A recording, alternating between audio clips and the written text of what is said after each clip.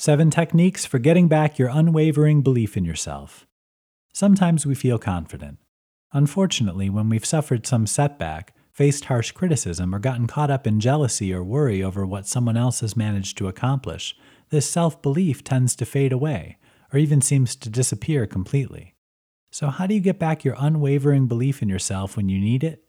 Try one of these techniques. Take stock of where you are. Okay, so things aren't necessarily going well. Trying to deny it is only going to make things worse. The best thing to help you get beyond your current disaster is to acknowledge the reality of what's going on.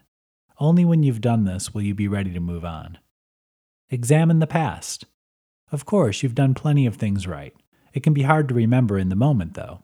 By taking a moment to consider past sound decisions, you remind yourself of just how good you are at making them. Logically speaking, you'll continue to make good decisions in the future, too. Decide to trust. You're never going to fall back into confidence by accident.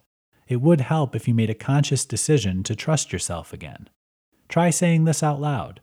I know I'm smart and capable of decisions and actions which lead to success. I am trusting myself to do so again now. Understand your fears. What's holding you back from believing in yourself right now? By examining your hesitation, you can better deal with the root of the problem. Maybe you're feeling unprepared or are lacking information to make a sound decision. These are factors you can address which will give you more confidence. Talk to someone. Do you see things clearly?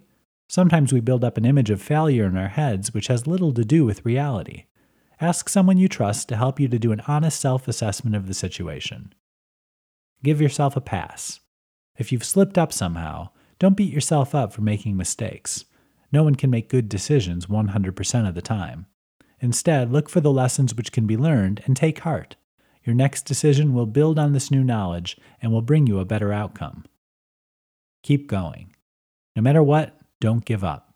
Wrong turns and disillusion can stall you out if you let it. The key here is to press on and do the next task, and then tackle the one after that. The more decisions you make, the more your confidence will come back naturally. So long as you don't quit, unwavering self-belief will be inevitable.